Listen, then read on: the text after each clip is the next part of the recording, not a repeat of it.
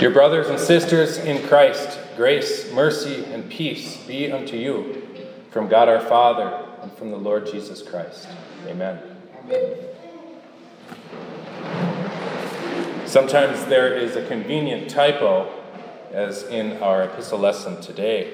Those who are Christ's have crucified the flesh with its passions and desires. So then, as we will consider a little bit anyway from last week's lessons, we have the last line of last week's lesson, that the promise by faith in Jesus Christ might be given to those who believe.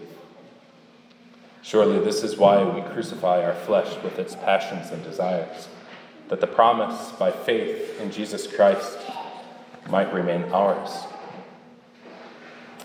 Last week, a lawyer asked Jesus what he must do to inherit eternal life. As part of his response, Jesus told a parable. And from this parable, we learned from Jesus that we do not inherit eternal life by fulfilling the law. We inherit eternal life by receiving mercy. The law always reveals where we fall short of the glory of God, but it cannot reveal how we are to reach the glory of God. The law shows us how we should live. It does not show us how we will live. The wages of sin is death. Eternal life is the free gift of God. What a precious lesson to learn and remember. Those whom the Spirit leads to know and believe this are not under the law. We are under grace. There is no law against such faith. And that is why there is no law against the fruits of this faith. It is only by our Savior Jesus Christ's fulfillment of the law in our place that our inheritance in heaven is won. This is the message and story of the gospel. Christ himself earns the inheritance of eternal life in order to share it with us poor sinners. He does this by pure grace and mercy. This is why the Son of God became true man. This is why he was born of a woman, put himself under the law, thus obligating himself to obey it fully as one who owed something to God in our place. He did this to redeem us who were under the law, who could not obey it fully or at all, and who stood rightly condemned. All this he did so that we might receive the adoption as sons, as it is all explained in Galatians chapter 4, right before our epistle lesson this morning. This is how we take part in the birthright and blessing of Jesus, who is both our mighty God and our elder brother.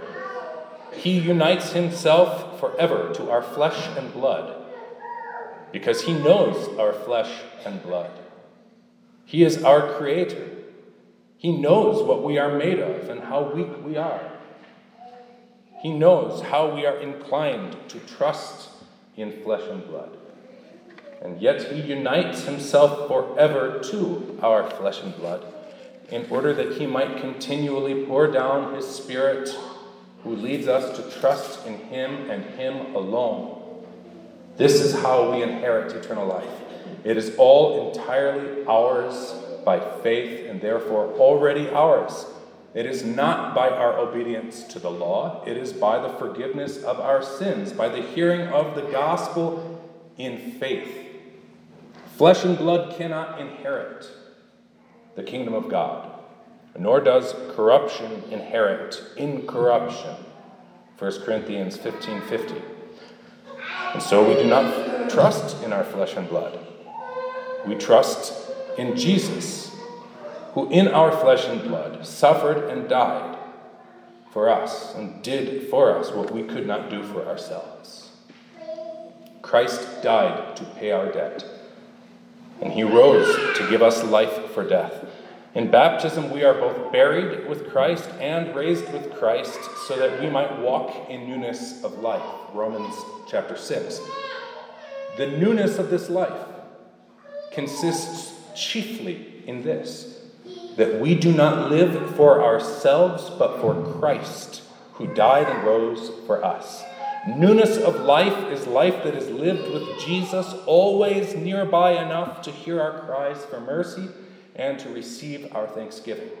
Our newness of life consists in this, that we are born again to an inheritance incorruptible and undefiled, and that does not fade away, reserved in heaven for us who are kept by the power of God through faith.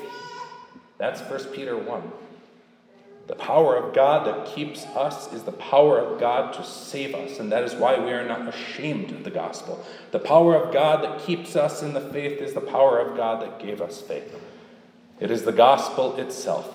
We are saved by faith, not because of faith's great value in and of itself, whether in its beginning or in its aspirations or in its goal. No, but we are saved by faith because of what faith hears, believes, and clings to, even when it is weak. Living faith is faith that receives the word of God, which gives us life for death. And this is true whether faith can be compared to a mighty fire that seems to be producing its own wind, or compared to a smoking wick that needs to be gently blown upon to be rekindled.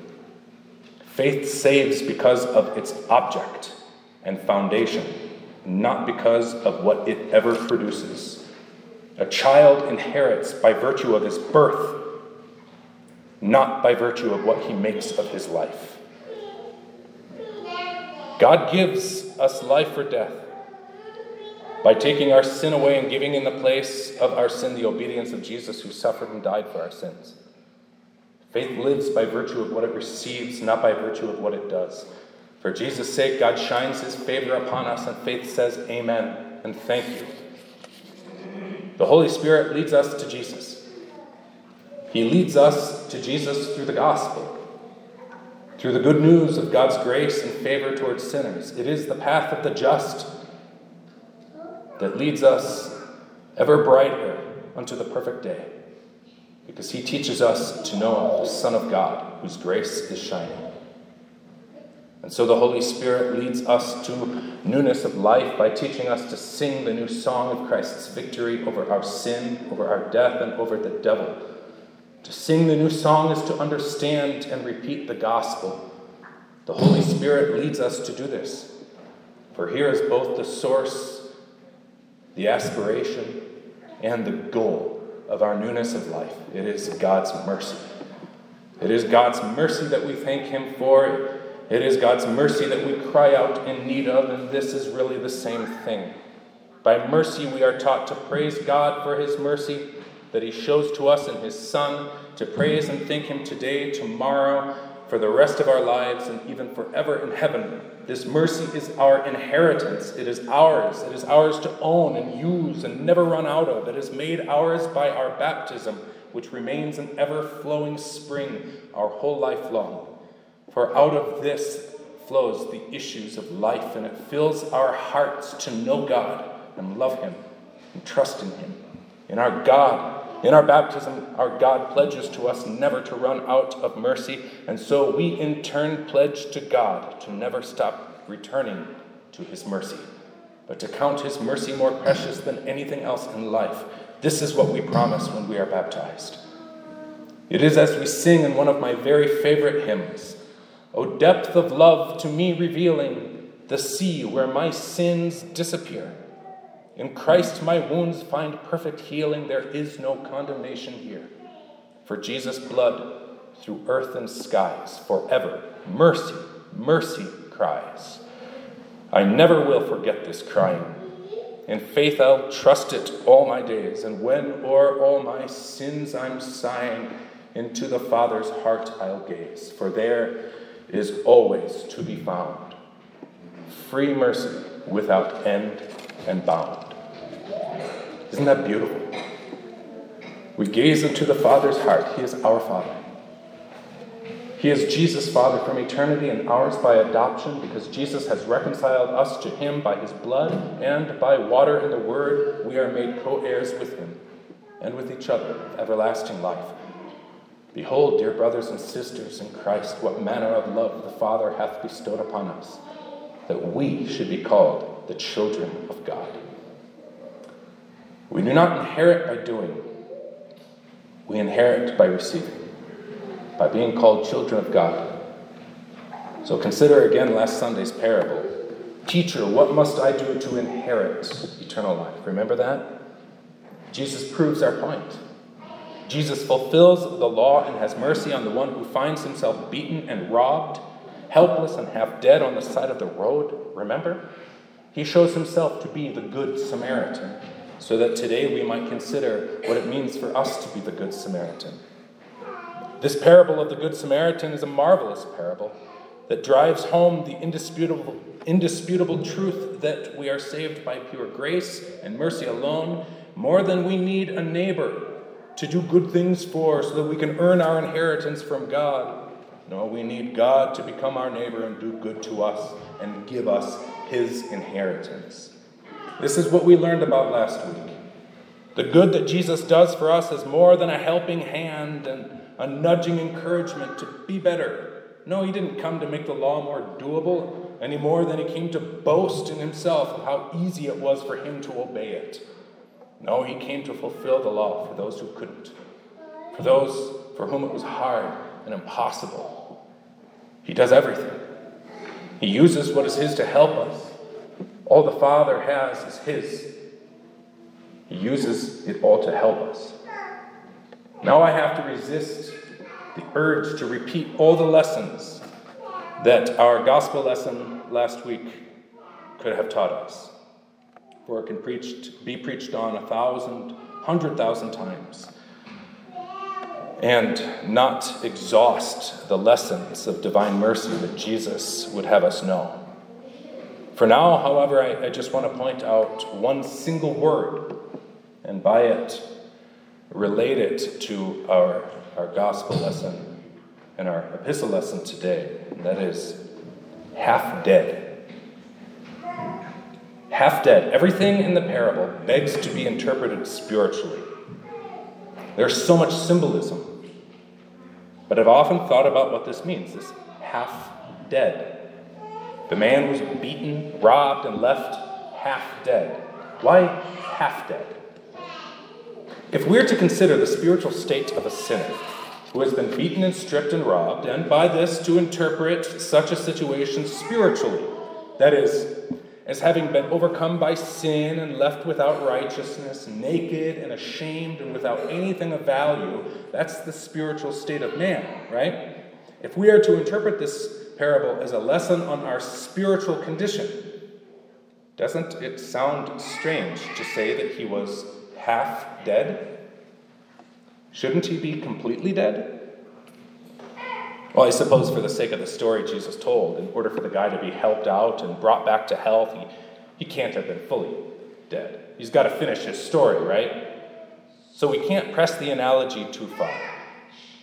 For the sake of the story Jesus told, the guy had to be at least partly alive so that the Good Samaritan could help and bring the story to a happy ending, with a precious lesson for us about how Jesus helps us too and brings us to a happy ending.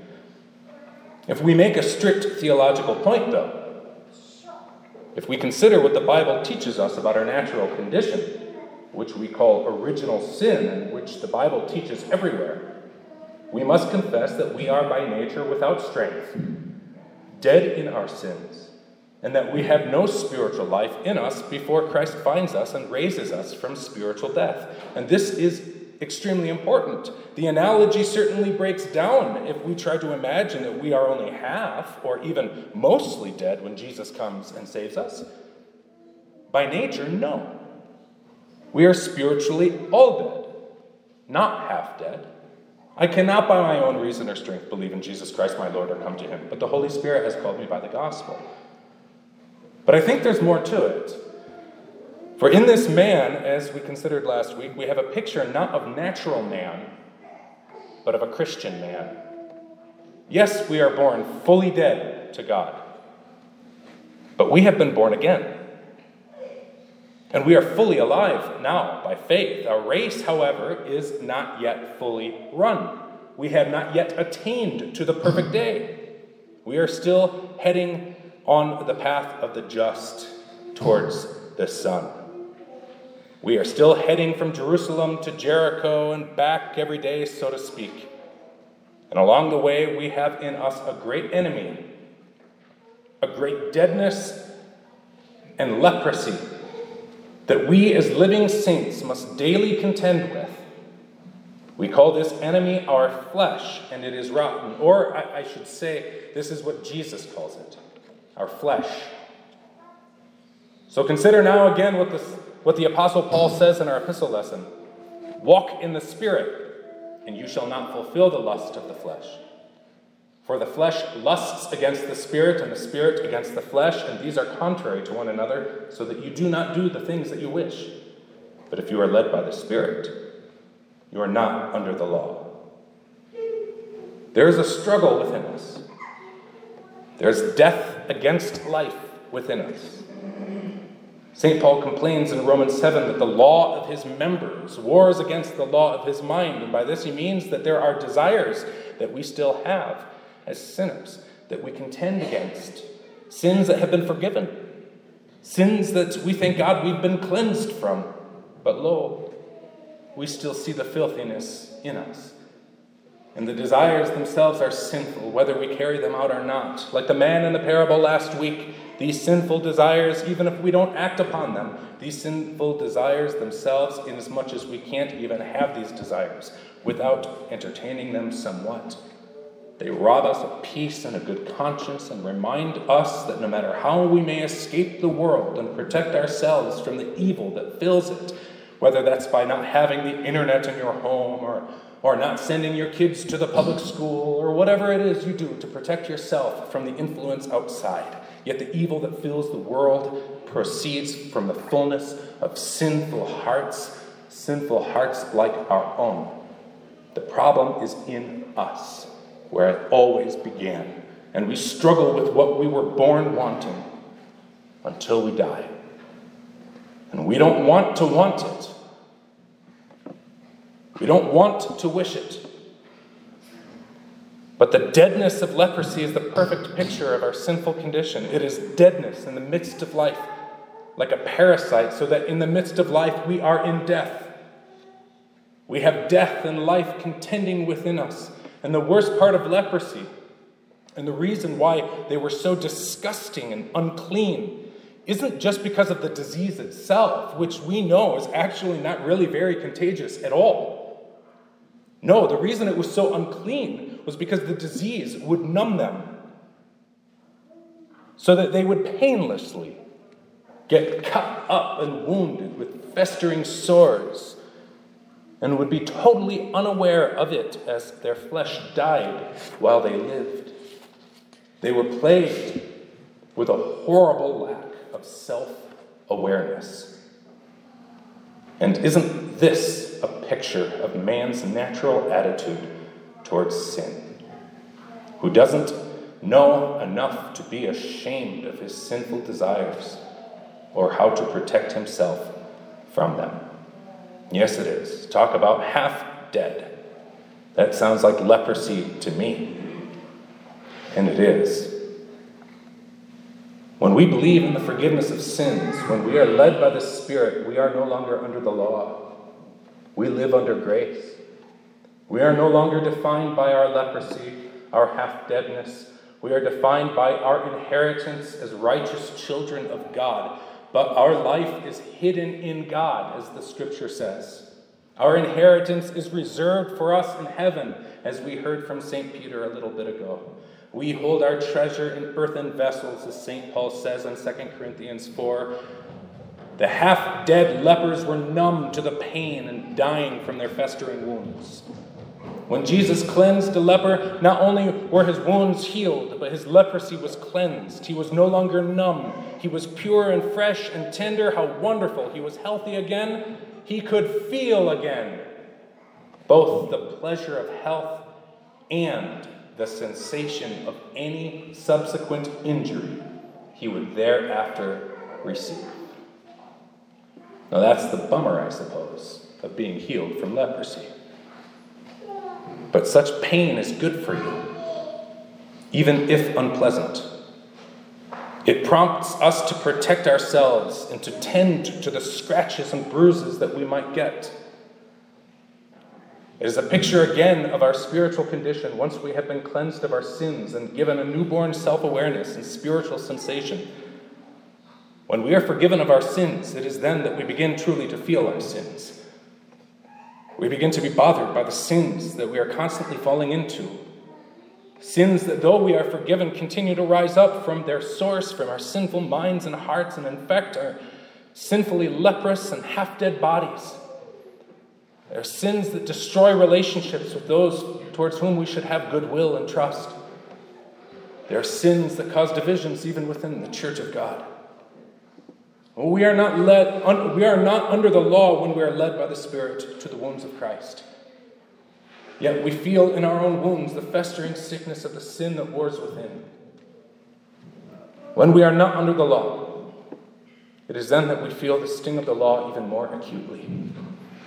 And by this, the Spirit of God leads us always to flee to Christ in constant repentance.